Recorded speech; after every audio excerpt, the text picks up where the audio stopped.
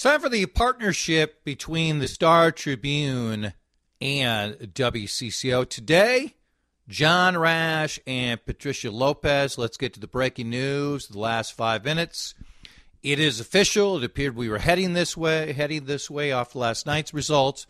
But Jacob Frey wins re-election. He will serve his second term as mayor of Minneapolis. Let's go to both of you. Pat, let me start with you. Why did Jacob Frey win his election?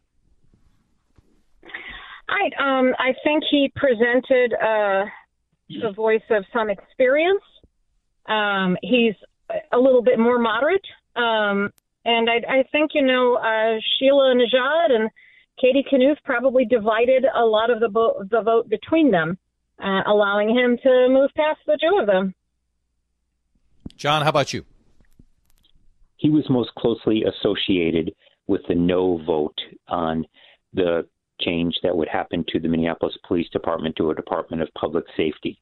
And the concerns over crime were the overriding theme throughout the campaign. The question number 2 was rejected. Mayor Frey, who was most associated with it, was reelected. And to top it off, the voters approved the Strong Mayor Amendment, as it's colloquially called, in terms of Mayor Frey will have more of an ability to govern, and now he's going to have to emerge as a strong mayor to try to bring reform to the force. Okay, let's stay with that, John, and then you jump in, Pat, afterwards. Jacob Frey faced some significant challenges, to say the least, in his first term, from George Floyd's murder, the Derek Chauvin trial, COVID, really criticism directly at him, by the way, on how he handled the riots after the death of George Floyd. John, for him to be a more effective mayor in his second term, particularly early in his second term, what needs to happen? What needs to change? He has to deliver on the promise of reform. They are not going to do away with the police department.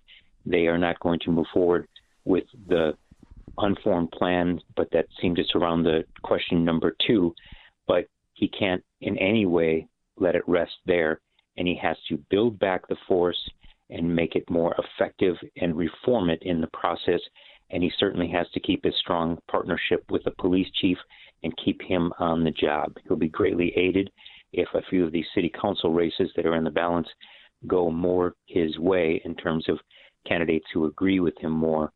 And so all of the elements are in line for him to be more assertive, and he simply has to do that right now and really try to work reforms through, including if he has to go to the state legislature to get some state laws changed to be able to do that. Now is the time, and he now has a mandate to accomplish those objectives. How about you, Pat?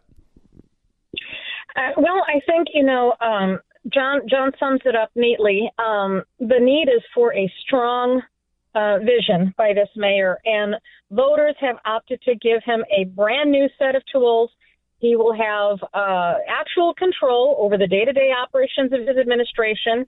And I think what we would like to see him do is push really hard on police reform and secondarily housing. We now have a rent control, have a strong voice in that. Okay, let's talk about that one. Rent control now in both cities. Both cities. Yep, Pat. Yeah, this will be how big is that, and was the significance of it lost, obviously, in the police vote, which we're going to get to, and also the 2 mayoral races?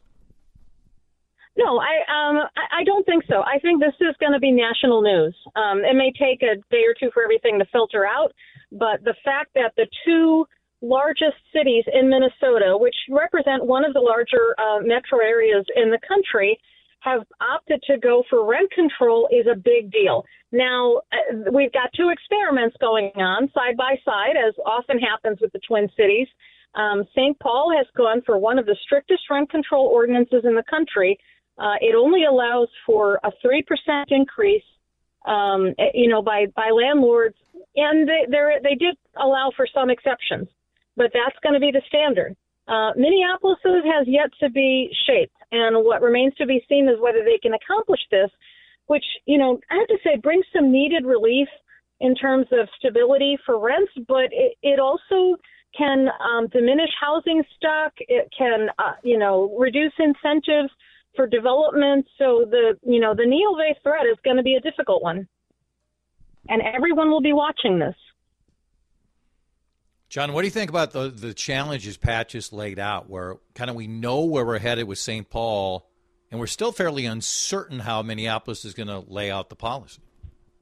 Well, she's quite right that everyone will be watching this around the nation because, of course, in context, Minneapolis and St. Paul have a very challenging housing availability situation, but they are certainly not alone, and this is now the norm as opposed to the exception nationwide. And so there's a tremendous amount of pressure to increase the housing stock and the availability of it, and yet there's going to be commensurate political pressure to put rent control caps on it, and so it's likely that other cities may try to do this. And I think in regards to the experiment that Patricia's talking about of the Twin Cities next to each other, the fact that St. Paul's is more absolutist, it's more quantitative in terms of the 3%, it'll be very, very difficult for the council and the mayor, who backed at least the discussion of it in passage of this amendment, to not do something, and there will be pressure on to have it match St. Paul.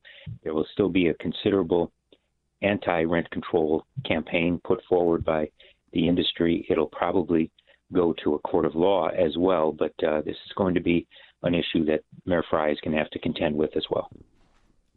Okay, let's come back. Let's pause here. We'll come back and we'll talk about the vote to dramatically alter the Minneapolis Police Department, coming up short of those who voted, 56-44%, saying no, we do not want to start a new Department of Public Safety. What John and Patricia take from that, and also the national significance of the Republicans' victory in the gubernatorial race in Virginia. Chad Hartman, Pat Lopez, John Rash, Star Tribune editorial board. We're back in moments on CCO. Most discussed ballot measure for the city of Minneapolis when they had 54% of eligible voters vote. That's the highest in 40-some years. The police issue, Charter Amendment 2, and the Minneapolis Police Department, as we know it, develop a Department of Public Safety. The vote included the words police force if necessary. It was a part of litigation. The language changed many times. This was an example of the frustrations many people have had for decades about their interactions with the police department. Sadly, this came up most prominently after the murder of George Floyd, to defund the police movement. Millions of dollars spent. John, it comes up short. The no voters, 56-44% prevail. You still had Jacob Frey, the mayor, and now soon-to-be second-term mayor, and Police Chief Medere Arredondo saying, we will still make significant adjustments. Why should we believe them? Why should those folks who are frustrated and were the 44% or felt that way and didn't vote, why should they feel that these changes will take place? Because Mayor Frey ran on that, and he's feeling the keen pressure to deliver on that, and that's something that it would appear he fundamentally believes. He, of course, like everyone in public life, was deeply distressed by the murder of George Floyd, expressed it openly, and clearly doesn't want another incident or anything remotely like this to happen in the city of Minneapolis. Nor does the police chief, who is as professional as they come in terms of how he appears to the public at minimum, and he doesn't want his force to be defined by this. And the very fact that he and some other officers testified in the Derek Chauvin trial was quite significant in that that's a sharp departure from the way that these dynamics have normally played out in the court of law. And so I think that they both are strongly motivated to do this, and the public is demanding it as well. You mentioned the defund police. In terms of the campaign to vote for yes for this, they were never able to completely figuratively get off that stage that came up the day after George Floyd's murder, where you had 9 city council members in front of big block letters that said defund police. And that shorthand, to some degree, attached itself to this amendment and also became an extraordinarily toxic political slogan that Republicans use against Democrats across the country and probably still will as we head into the 2022 midterms. How about you, Pat? Well, I think those two words, if necessary, or a fatal flaw, it might have done better without that. But people just could not get past the idea that the end goal might be a Department of Public Safety with no police or minimum police. And that's a frightening prospect for a lot of people. You only have to look at a precinct map of the wards in Minneapolis to see where the no vote was the heaviest, and it was on the north side. These are people who know that they need policing, but good policing, effective policing that takes their concerns into account. And I think, the mayor and the police chief would be very wise to start convening meetings across the community to talk about the reforms that they want to do and to get ideas so that the community feels a part of this plan that is being developed. It shouldn't be done to them without them, as the saying goes. And I think this is one where the skepticism is justified, and they're going to have to earn that trust by making a concerted effort to have a real plan with real details. It starts with the renegotiation of that union contract and changing some state laws that have protected police through an elaborate arbitration system. 60 seconds to each one of you. Pat, you first. Glenn Youngkin, who was really an unknown 8-9 months ago, wins in Virginia. Yep. Beats Terry McAuliffe, who basically ran as an incumbent. He had been governor before. Mm-hmm. This is a state Joe Biden won by 10 points last election. Youngkin kept Trump at arm's length, didn't run from him, but didn't embrace him. What stands up most about the race, and what does it mean for the rest of the country, including looking ahead to 2022? Youngkin played it very, very smart. His strategy worked. That sort of keeping him at a distance, but not embracing him, but taking advantage of Trump's base. McAuliffe also kind of shot himself in the foot. His messaging didn't work. He sounded increasingly frantic in the last days of the campaign. He sounded like somebody who knew he was losing. So that's probably what his internal polls were already telling him.